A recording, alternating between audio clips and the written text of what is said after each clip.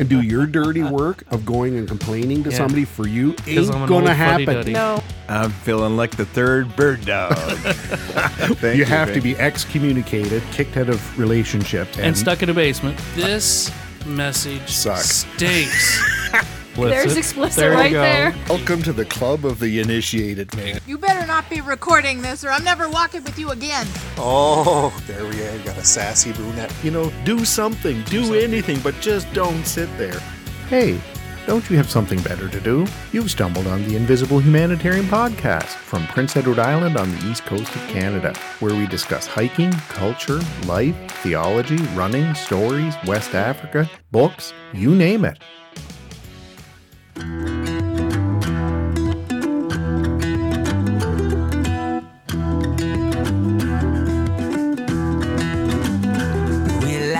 This ladder fluid, and I swear this time I'll do it, 'cause this old curve's been ticking me off too long.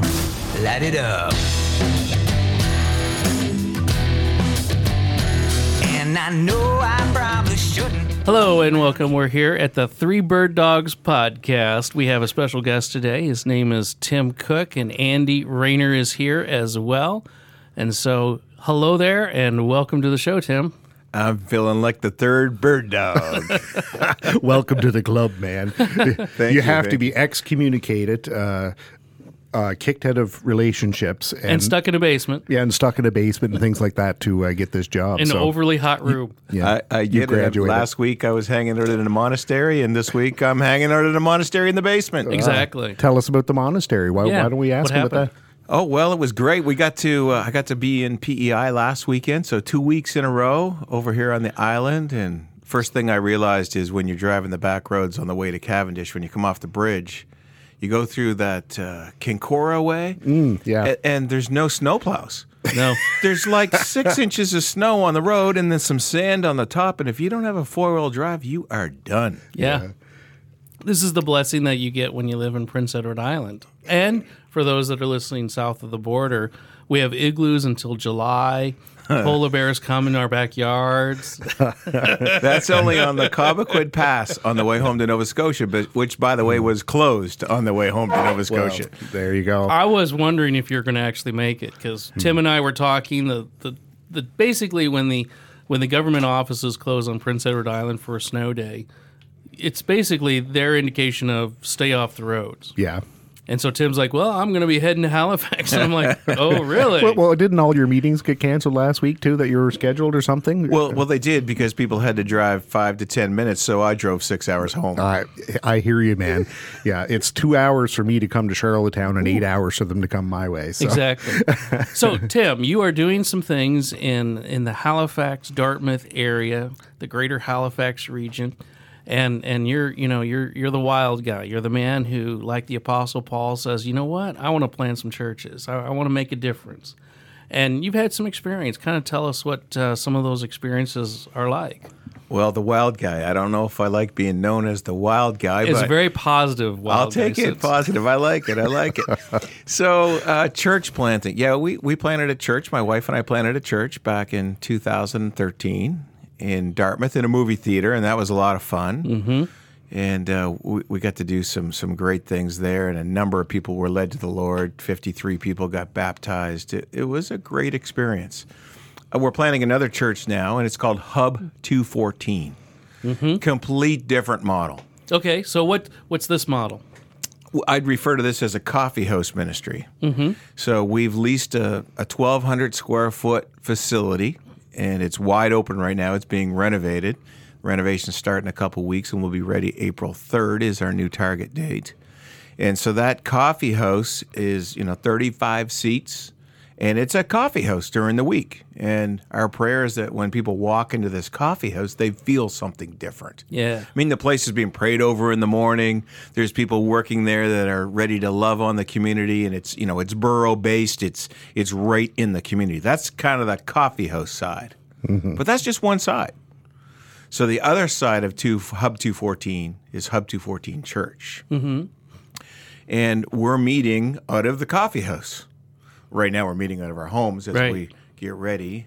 You'd call it soft launch, I guess, in the church planting world, but it's It's a unique soft launch, let me say. Right. It's not. We're not hanging door hangers and Right. doing radio ads and. Yeah. Well, I remember the door hangers. Dartmouth is a fun place to do door hangers. It's Stairmasterville. That's what I want to call it. How big were those sores on the bottom of your feet after? Yeah. It was big. Not as big as some other church planters I've heard of, where they said their whole foot was one giant bruise and stuff. It wasn't that bad. I was just a minor door hanger person for a bit, but it wasn't fun. But anyway, tell us more. What kind of dynamics are you looking for in this particular? Because like that first church plant that you're working, it had the flash, you had the band. Is there anything different about this one? Well, first of all, we don't have the guy with the keytar up front. Okay.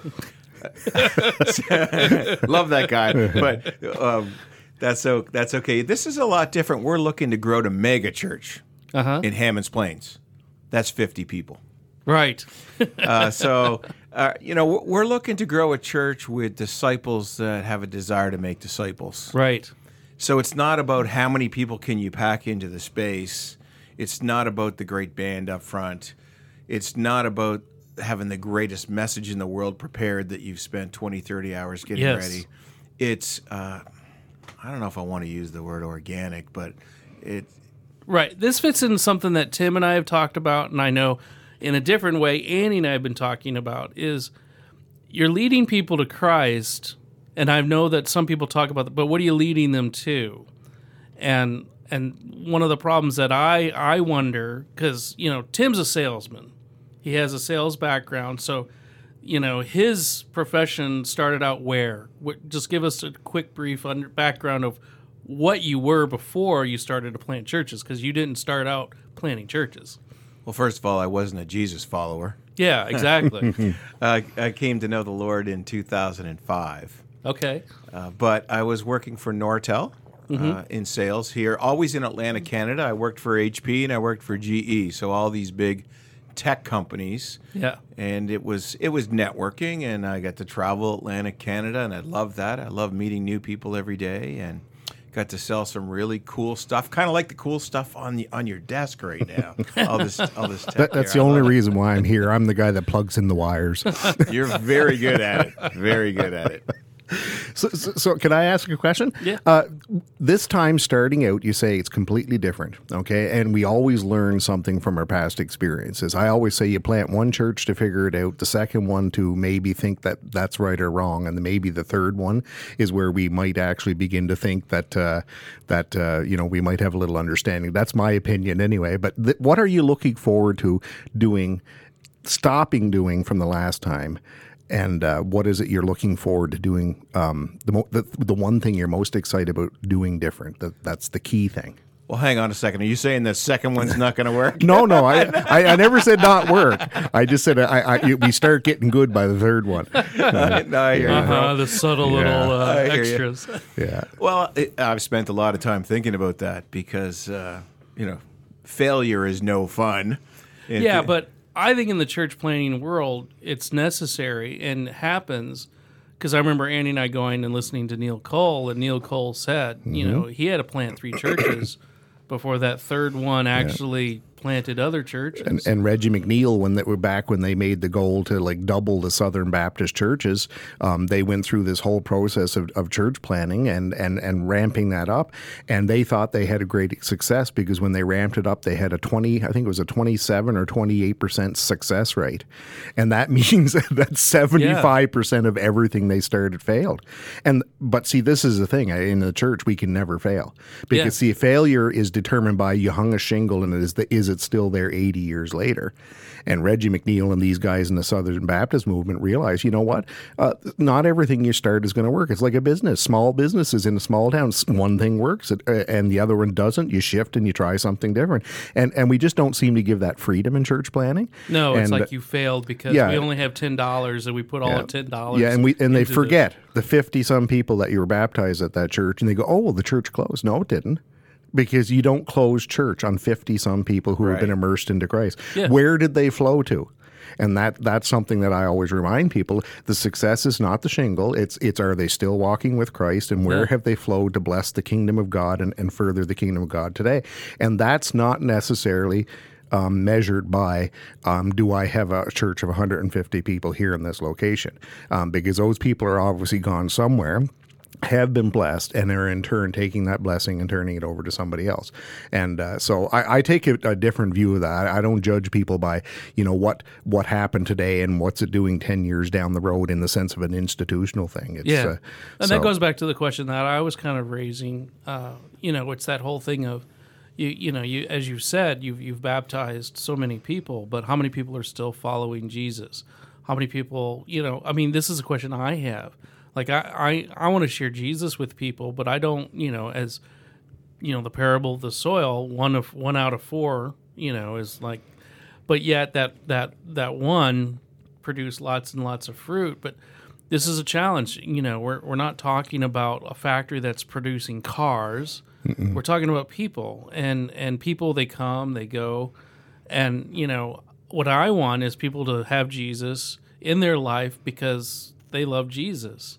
And all of a sudden that transformation begins. And sometimes that transformation may take 20 years, 30 years. I mean, I'm still in process. Yeah, and allow that regenerative conversion influence and dynamic in your life to flow not just at a local church and into a local church, but into the relationships around you.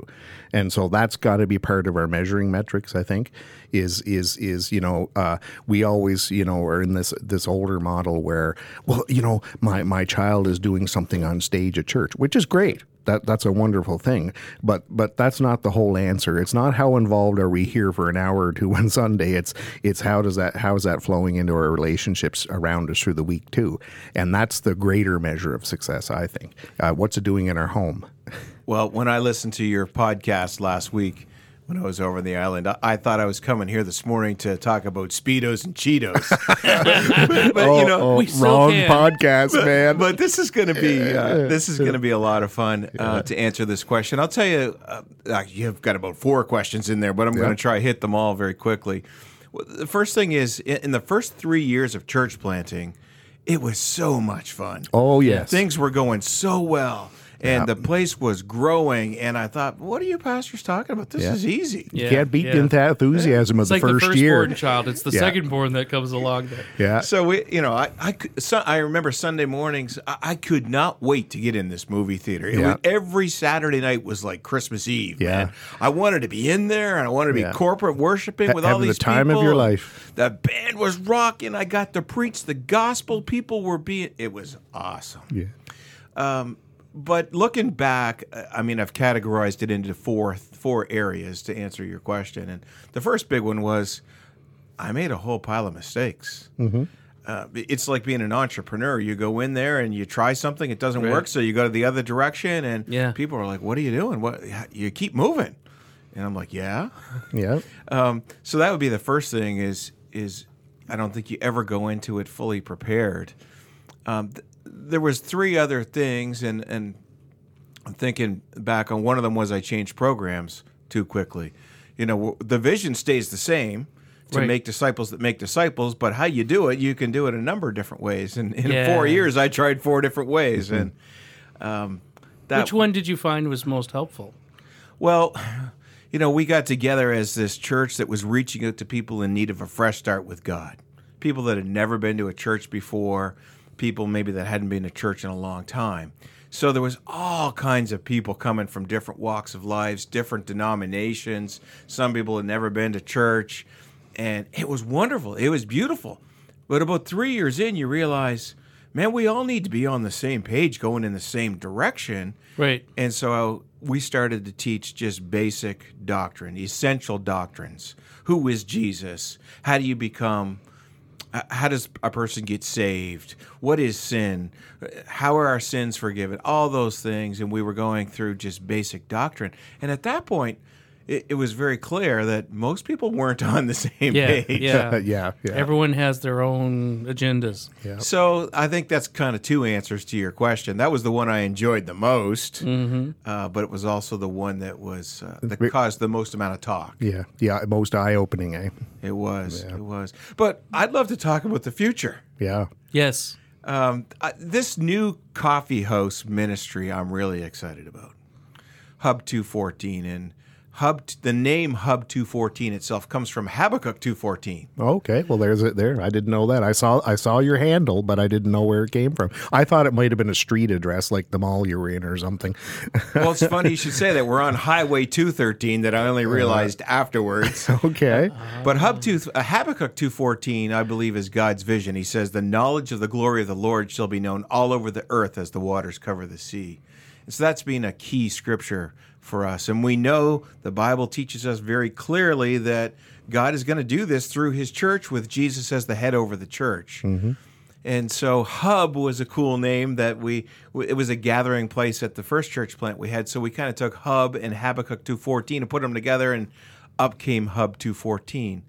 And in the logo, you'll see a wave, and that wave is a wave of the gospel being spread clear across Metro and beyond. Yeah. So, you might walk into this coffee house and be an atheist or be someone agnostic and not even know that we're a church of any sort. And we're not. Hub 214 is a coffee house designed to serve the community. I think one of the challenges of today, people I think are interested in God and Jesus, but they don't want all the trappings of church. And I don't know why, but that just seems to be... There is a desire for these things that, obviously are eternal, but right now, to the average non-believer, they just don't, like the whole church, they want nothing to do with that. They don't trust it. They have a bad memory, or someone in their family was hurt. And I think the idea of just having a place where people can go, I mean, let's be honest, it's kind of like the bartender at the bar listening to, the guys that are coming in, tell me your story. I think of Billy Joel's song, The Piano Man. I mean, that's kind of what you're getting at is you have a place, they're selling coffee. If you need prayer, we're there for prayer, but we're not going to bug you. I mean, is that...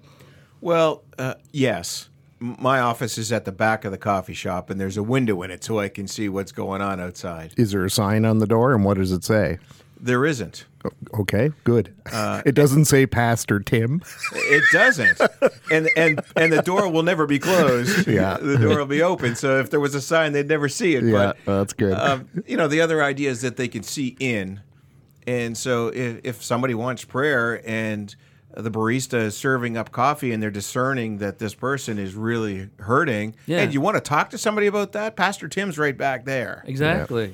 And my job will be to be discerning and hanging out in the coffee shop and looking for areas to help. But we also want to, it's not just in those four walls. We want to go out into the community. And we've started that. Over Christmas, we went into the long-term care facility down the road and sang Christmas carols. Yeah. And it Great was, stuff. Kind of old school, but it was a ball. Well, I mean, you're addressing old school people, and they're blessed by that old school stuff, and that they're part of the community too. Exactly. Yeah. They're often forgotten. Oh, terribly so. Now, the church side, I haven't even talked about the church side yet. Yeah, let's hear about the church side. The church side, I talked about all these different programs, and I'm looking at the books behind you on the shelf, Tom. I think I've read every one of them, and I think I've read every book there is to do with how to make disciples. Yeah. And gone to all the conferences and so on. And I burned all my leadership books, $3,000 worth, and I stopped signing up for leadership conferences. I'm not talking about discipleship books. I'm talking about leadership books. I burnt $3,000 worth of books in my backyard, everything that's about leadership. So carry on. Tell us what... well, I don't know where to go now. No. Well, gas. I'm blessed to be part of a learning community, and we meet with a gentleman named Shadonke Johnson, who's from Sierra Leone, and he's planted 2,000 churches. And he's taught me so much, listening to him and learning from him. And his model is pretty simple. You pray and you fast. Yeah. And the Lord leads you, puts these people in your path, usually a person of peace, And from that person of peace, then he uses something called Discovery Bible Studies, or DBSs. Mm-hmm. And so this is what we're doing at Hub 214. And a DBS is pretty simple. You pull out a piece of Scripture. Everybody reads that piece of Scripture out loud in your small group of usually same gender of 3 people, 3 to 4 people. And then there's 4 simple questions. What do we learn about the nature of God? What do we learn about the nature of humans?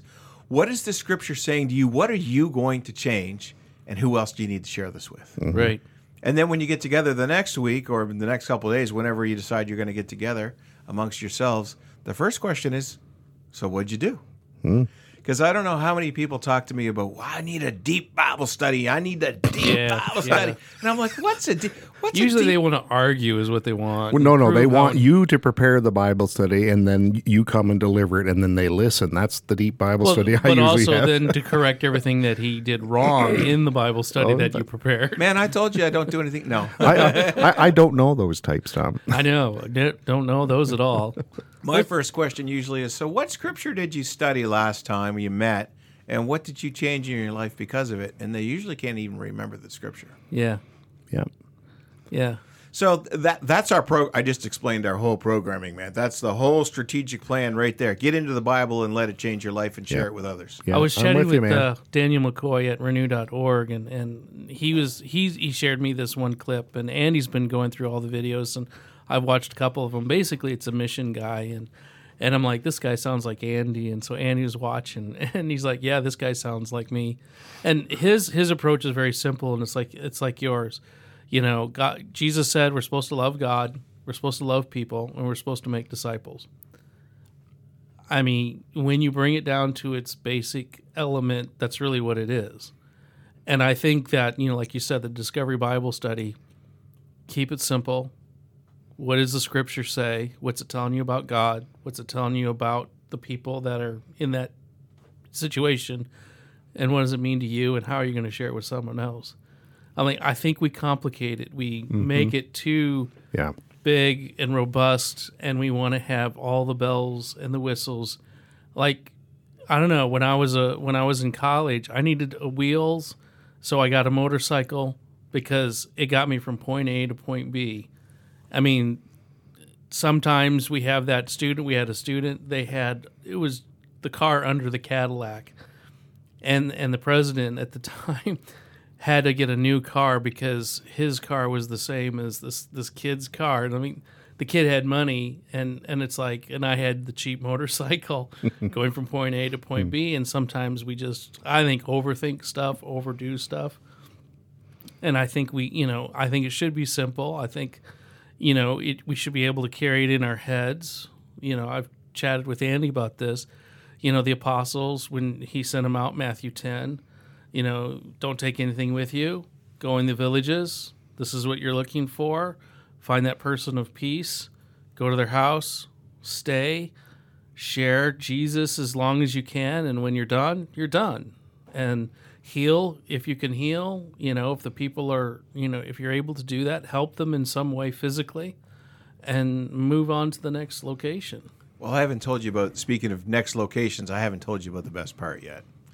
The best part is we're not, like I said, we're not looking to grow this church. It needs to be 150 people within 3 years. Yeah. And we're not spending $1.5 million to make this, get this church going. This church, what our prayer is as we pray and fast together. And by the way, the whole launch team is praying and fasting together. How cool is that? That's good. Yeah. So we're teaching why do you pray and fast? That's, how do you do it? And we're doing it together, and some amazing things are happening. And so the prayer is that the Lord sends us disciples that have a willingness and a desire to make disciples. That's our immediate prayer.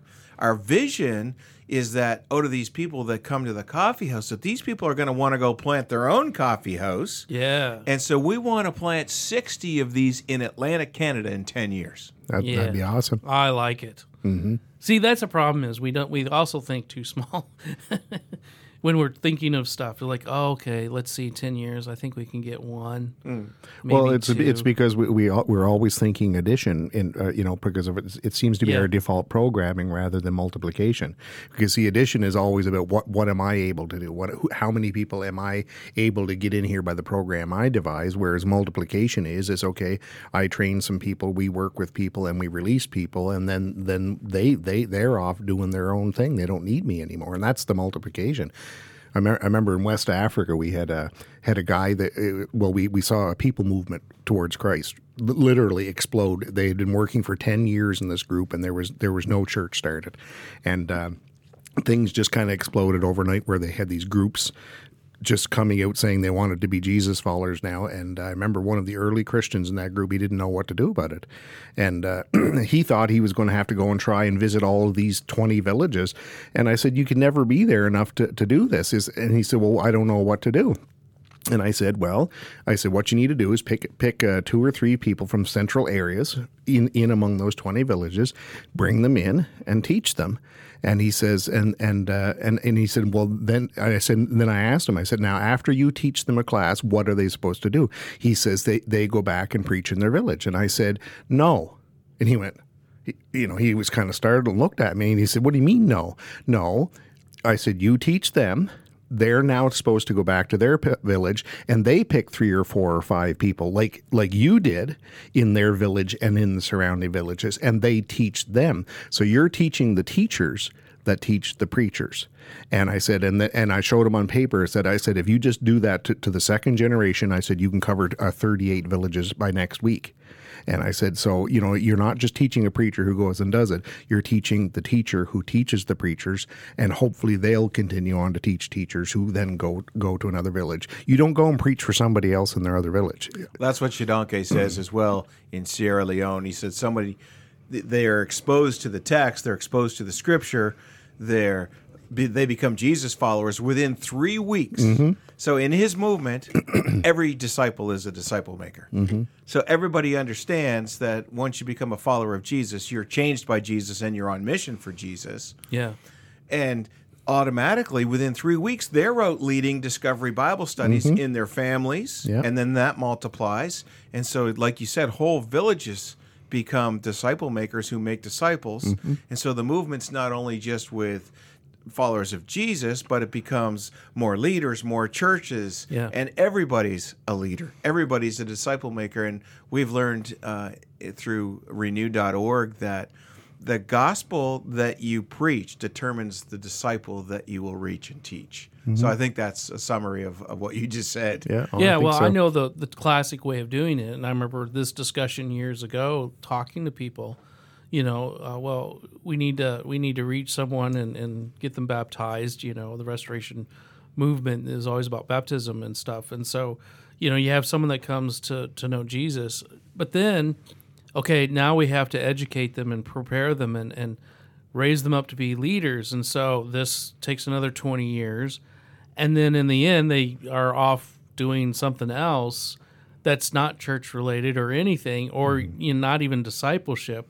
And then they're wondering, well, why isn't stuff working? I thought it was the college's job to pump out those leaders to send to the churches, Tom. I mean, what's going on? And that also fits in that paradigm where all of a sudden it's the Bible college that's supposed to do everything. I can't hang around such failure. And it's just like, let's push it off on someone else, and it's someone else's job. Yeah. And I tell you, when you talk about everything that's here, I think for some people that like, really? That's what we're really like. I think they'd be shocked. I got an idea. Why don't we teach disciples how to make disciples at the college? Yeah. And I think it's fascinating where even today people are still thinking, but those people that only know Jesus for 3.5 weeks, they don't know their apologetics, they don't know their theology, and it's like they know Jesus. They know Jesus. So Shadonke what he says, the way they train is Shadonke will go do this Discovery Bible study, and the disciple will come with him and watch him do it. Exactly. The next time they do it, and he watches, and the third time when they're ready, usually after the third time, he says, okay, now you just go do it. Yeah. Exactly. Yeah, no, we've so professionalized our discipleship and what it is. It's simply telling the story of Christ and His kingdom and how He's moving and working in our lives and in other people around us. We see it there. I also think it's a challenge. They don't even trust discussion. the Holy Spirit. That's the big revelation I had a couple years ago. Wait a second. Well, the Holy Spirit in Acts, the book of Acts, is doing all this stuff, and really we're trying to catch up to what the Holy Spirit is doing. And I'm thinking, so what have we been doing for 30 or 40 years? Trying to quash, the Holy Spirit? Because, what we used to think of, this is what we're supposed to do. It's like, no wonder we're in a situation where you look around and things just are not looking good, and churches are closing. And I'm thinking the freedom of just saying, it's simple. You need to know Jesus. You need to love Jesus. And you need to tell others about Jesus. I mean, that's all you really need, and God and the Holy Spirit is going to start doing stuff. But that is such a hard, I guess it's like that seed where the outer shell is so hard, you really have to penetrate it. And I tell you, there's great opportunities that we have in many locations, but we're losing it because we're still stuck thinking, well, first, we got to get them to come to church physically. And then somehow when they enter the church building on a Sunday morning, we've won. Let's all cheer. Something is miraculously going to happen, which then they realize, well, now that we have this person, I guess we need to have a Sunday school class for that person. And then you got to meet with the elders to make a decision of what this, and then you decide to have your Sunday school class. I'm like, that sounds like the do it for you, do it to you model we talked about, Tom. I think there's a balance, though. Yeah. There's a balance where, and I've caught myself already in Hub 214. My nature is let's get a praise team together. Let's get a sermon ready. Let's get up on stage. Let's get the chairs out. We started doing that, meeting in the shell, and I was like, hey, that's our default mechanism. Wherever you go around planet Earth, that's the default mechanism that's been wired into the strain of Christianity that we've been given. It is, but I think the balance comes from. I think of spiritual disciplines. Yes. I think the Bible says never give up meeting together. Yep. So a lot of times I talk to my friends who, they're seeking Jesus, and I know they're seeking Jesus, but they're not going to church, and but they're also not willing to take the time to make the choice. Yeah. To hang out with a group of people and have a meal with them and talk about Jesus. Yeah. It doesn't matter what you ask them, but if you ask them, hey, I'm playing in a basketball tournament this weekend. Would you like to play with us on Friday night and Saturday? Yeah, no problem. I got it. I'm with you. Exactly. But if you said, hey, this weekend we're going to get together. We're going to discuss a piece of scripture on Friday night.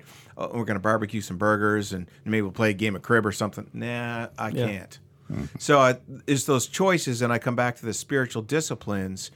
If we make a choice to gather together as a group of followers of Jesus, and we make a choice to get together to talk about how are we going to make disciples, and if we get together to pray together, and we're going to agree to pray and fast together, those are choices in spiritual disciplines that people need to be willing to make the choice to do. And you're right.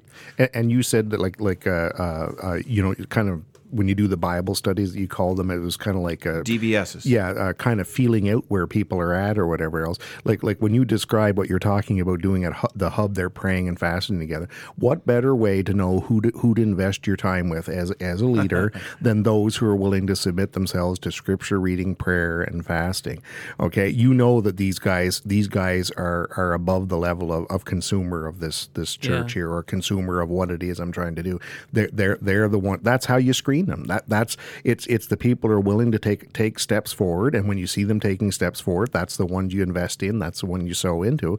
And so I think it's quite great to see a group of people, praying and fasting together. Like where do we see that a lot in a Sunday morning church anymore? We would see that as a distraction from our band and our normal preaching. if we just took a group of people on Sunday and fasted and prayed and discussed a scripture and didn't have the band or whatever, a lot of people go, is that real church? And it's like, yeah, you got people in the scripture and praying and fasting together and discussing and fellowship together.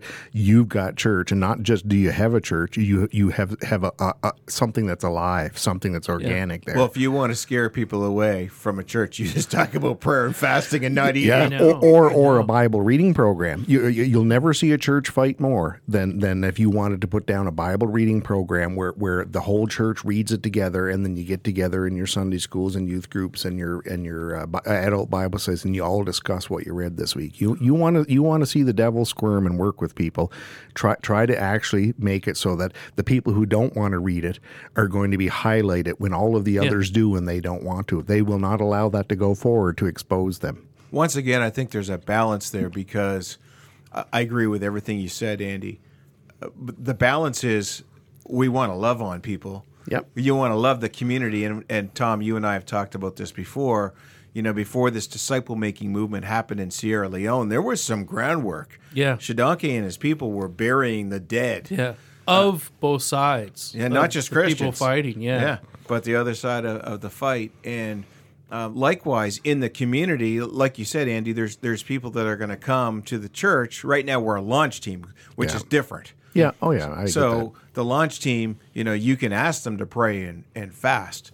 When people come into a coffee shop to hear the gospel, the first thing you ask them is not going to be to pray. No, and that's not who I was talking about. I'm talking about long-held congregations, established churches that have been there for 100 years. That's the ones that squirm. The people who've been in church for 30 years and maybe still don't read the scripture much. I know. That's the context I was looking at. Even growing up, the first time that fasting was introduced in my world was I was at Bible college, and I'm like, I'm eating.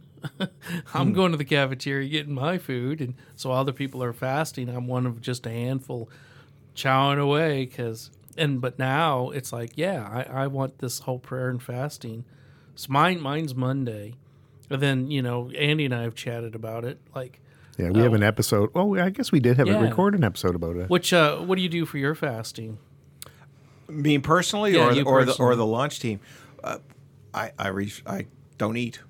I just drink water for a period of time that I decide, and I've been learning more and more about it. I'm actually studying spiritual formation right now, and getting a little deeper into the theology, and just loving that part of it. By the way, I've had some time because the coffee house is not ready yet, and it won't be ready till April 3rd. I don't necessarily enjoy all the rest that I've been getting, but it's been a huge opportunity for me to form spiritually and to be better prepared to lead this church. Because I came across Isaiah 58, and it's all true fasting. And I'm like, and I reread it, and it's like, so mine is, again, like you give up food for a certain time. I think you can give up other things as well if you wanted to. But I'm thinking Monday's a good day because you got to get charge of the week. For myself, this is just my own thinking. And, last Monday was a rough one because, when 11 o'clock hit, I'm thinking, I want a frap. It's liquid. It's not food. Well, after that donair pizza we ate last night, I'm thinking today would be a great day to fast. That's going to stick with you for a day. We've been talking about fasting as being spiritual feasting. Yeah. It is, yes. And so we've been teaching people that it's not necessarily what you're giving up. You're giving up something physical, but you're gaining so much more spiritually. Yeah, it's what you're investing into in the fast. It's it's that connection with God, and it's like, hey, God, this is a real conversation I'd like to have. And I know that you're going to show up, but I need to get my head in the right space and the right attitude. And I don't know, there's something about it that... It's incredible. Yeah. It really is incredible. We watched, I'll put it in perspective. We're teaching about fasting now because if you just ask a launch team, for instance, hey, we're going to fast, it will fail because you need to teach why are we fasting. In the Bible, it's over 70 times in both the Old Testament. When you fast, not if, but when you fast is this phrase that Jesus uses, right? And at the end of that phrase, I think he says, "And you will receive a reward." At that very at the end of that phrase. So So we just fasted for a day together last week, and we invited people. We didn't tell them they had to fast. And so almost everybody did, including my two kids who are 13 and 15, and I thought that was really cool. Yes. Good for them. Now, they didn't fast from food. They were in school all day, and that wasn't going to work. But they fasted, one of them from social media, and that's pretty That's what huge. I mean by it doesn't necessarily have to be food, because I think for some people, putting the phone away for a whole day, I mean, that's a challenge. And for some people, they're connected to a lot of people. And, I'm thinking of my wife, for her, to go without that connection, I think she would go nuts. Go ahead. I'm thinking of that balance that we talked about as well. So not everybody in the launch team might choose to fast. Yeah. And you said, that kind of screens out. And I've been thinking about that. So there's that balance. We're loving. You got to keep teaching and offering that spiritual discipline of the gathering together to hear the gospel more and to see the gospel at work more. Yeah. Yeah, but I also think that ties in with, when we're discipling people and sharing Jesus with others, they almost have they're at their own pace. And, that up and down, some people, they get it. Oh, no, they don't. Well, sometimes they get it. No, they don't. And it's like not everyone is going to follow this exact, curve. And I guess maybe some people think, because I think even with Shadonke, going back to the scriptures again, I would be leery of when it becomes successful. Because Jesus, when Capernaum got successful, he's like, no, let's move on. Because early in the morning, he's praying, let's go on to these other villages. And it's like he turned away from that explosive success. And it's like, because in that success, are people coming because they want to know Jesus, or are they coming because everyone else is there? So what you're saying is once the coffee shop, once Hub 214 Church is about 50 people and there's disciples making disciples, you better move on to the next one and go start another one. I think so. What a great idea, Tom. I think so, because otherwise it becomes, oh, look at all this wonderful stuff, but yet we are to reach the world, not just have one little place where we're the king of the kingdom. Sorry, I almost sound like I'm going against mega churches here. No, but the idea of actually having a Jesus community within walking distance of everybody. I think that's a good corner of every block statement. in a town and every city, like a place where people can walk out of their house and go and within a 5 or 10 minute walk, they can be at a place where they get their coffee in a very nice and where setting people actually and connect care with about Jesus them. followers. Wow. A gathering place. Yeah. Borough-based, that's what I meant by borough-based. It's right in the community, known for serving that community. By the open in the evenings, after business hours, open for the community to use. Maybe it's an open mic night. I don't know. Whatever. Maybe we're serving ice cream to the community on a hot summer night. I can't wait for one of those. By the way, that'd be good. It's cold over here. It's very cold. Yeah. As I drink my Frappuccino on this minus 13 Celsius day. Well, I don't want to derail it, but it was interesting. I get sense in your struggle, like you say, you went from a very very, I wouldn't even say traditional, but a model of church planning that was very regimented in the sense where you programmed a lot, you scheduled a lot, and you did a lot, and you said, okay, now I feel like I'm not really doing enough, and there's that temptation, right? As a leader to get back into that old paradigm, because is this going to work? Am I doing enough to feed these people and nurture these people? And can I trust the Holy Spirit just through us getting together, reading scripture and prayer? But I sense that like for you, how has that changed the way you live as a leader. And, I want you to flesh that out a little more. You've got me figured out in 20 minutes here. So I think what you were describing would be attractional church. And I come from a sales background, as we talked about. So attractional, that's very easy for me. Yeah. And I'm gonna use different terms now. Upward mobility, I think, is very dangerous. Explain that. I'm wired that way. Yeah. And a lot of us are. We want to climb the corporate ladder. We want to be the boss. We want to get the better job, making more money. And the people we're going to be sharing Jesus with have that mentality as well. And the church world can be very similar. I want to have the bigger congregation. I want to have the better band, because if I don't have the better band, they're going to go to the church down the road that has the better band. So I better have the coolest guys here and girls and so on. And I'm wired that way. It's dangerous. Mm-hmm. So in my quiet time, which I shared with you, I haven't very much enjoyed, but I'm learning to enjoy. Yeah, but it's a struggle to do the transition, right? Oh, it almost broke me. But where I am with it now is I'm learning that the downward mobility is the divine way. Mm-hmm. Jesus went to the cross. Yeah. Yeah. And he set the example. And the other thing I think of that I'll mesh in with this is Jesus had a very short ministry on earth. He spent the first 40 days praying and fasting. Yeah. Mm-hmm. So guess what we're doing as a church? Yeah. We're preparing through prayer and fasting. Lord, send us disciples that have a desire to make disciples. And I'm not trying to do all those things that I already know how to do, using software and bands and PowerPoint and at your coffee thing. We're way past that. I know, man. Well, that brings in this whole question of, too, it might weed out, because usually whenever someone's going to plant a church, all the disgruntled people from everywhere else, just like a moth to flame, They come and check you out. they all descend upon you. We've already got it. Yeah. We're receiving emails. Hey, tell me about your new church. What do you believe? What kind of program do you use? It's not for you. Yeah, and And then you say, well, we're praying and fasting. I just get my wife to answer those emails. Yeah. Well, I think Tom is right. You should just say we get together and pray and fast together over the scripture, and that's it. I'm out of here. Well, they wouldn't come. They wouldn't come, man. Yeah, because otherwise, I think that's one of the things that anyone's doing church planting is, you almost have to weed out all those disgruntled people because they want to control it. They have their agenda, and like the situation of the high school track star or the high school football star. Someone in the bleachers thinks they've really helped this person come along the way. Well, these people come in, you've done all the legwork, you've done all the work behind it, and they just want to take it over because obviously they helped you. Yeah. Which in their own mind is like complete craziness, but they think it's true. Yeah.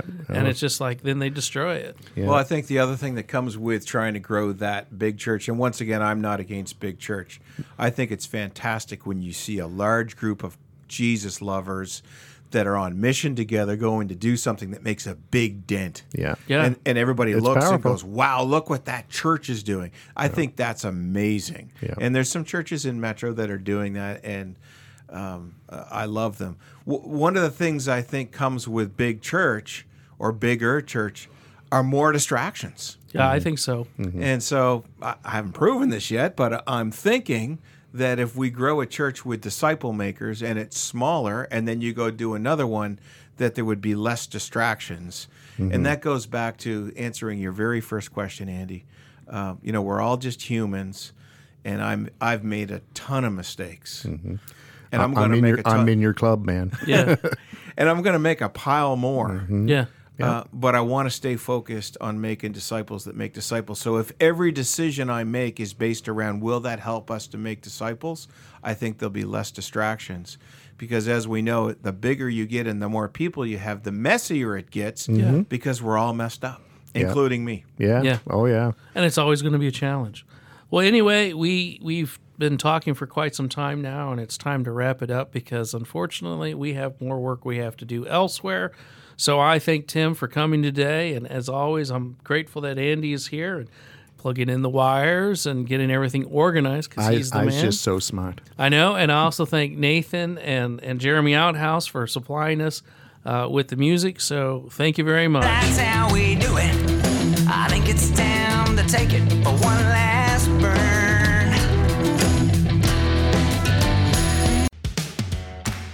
Are you still here? You must be a real sucker for punishment. Thank you for listening to the Invisible Humanitarian podcast today. Check out our website at theinvisiblehumanitarian.ca or check us out on our Facebook page. Please subscribe to us and leave us a good rating on your favorite podcast subscriber. And please, whatever you do, tell all your crazy friends about this podcast.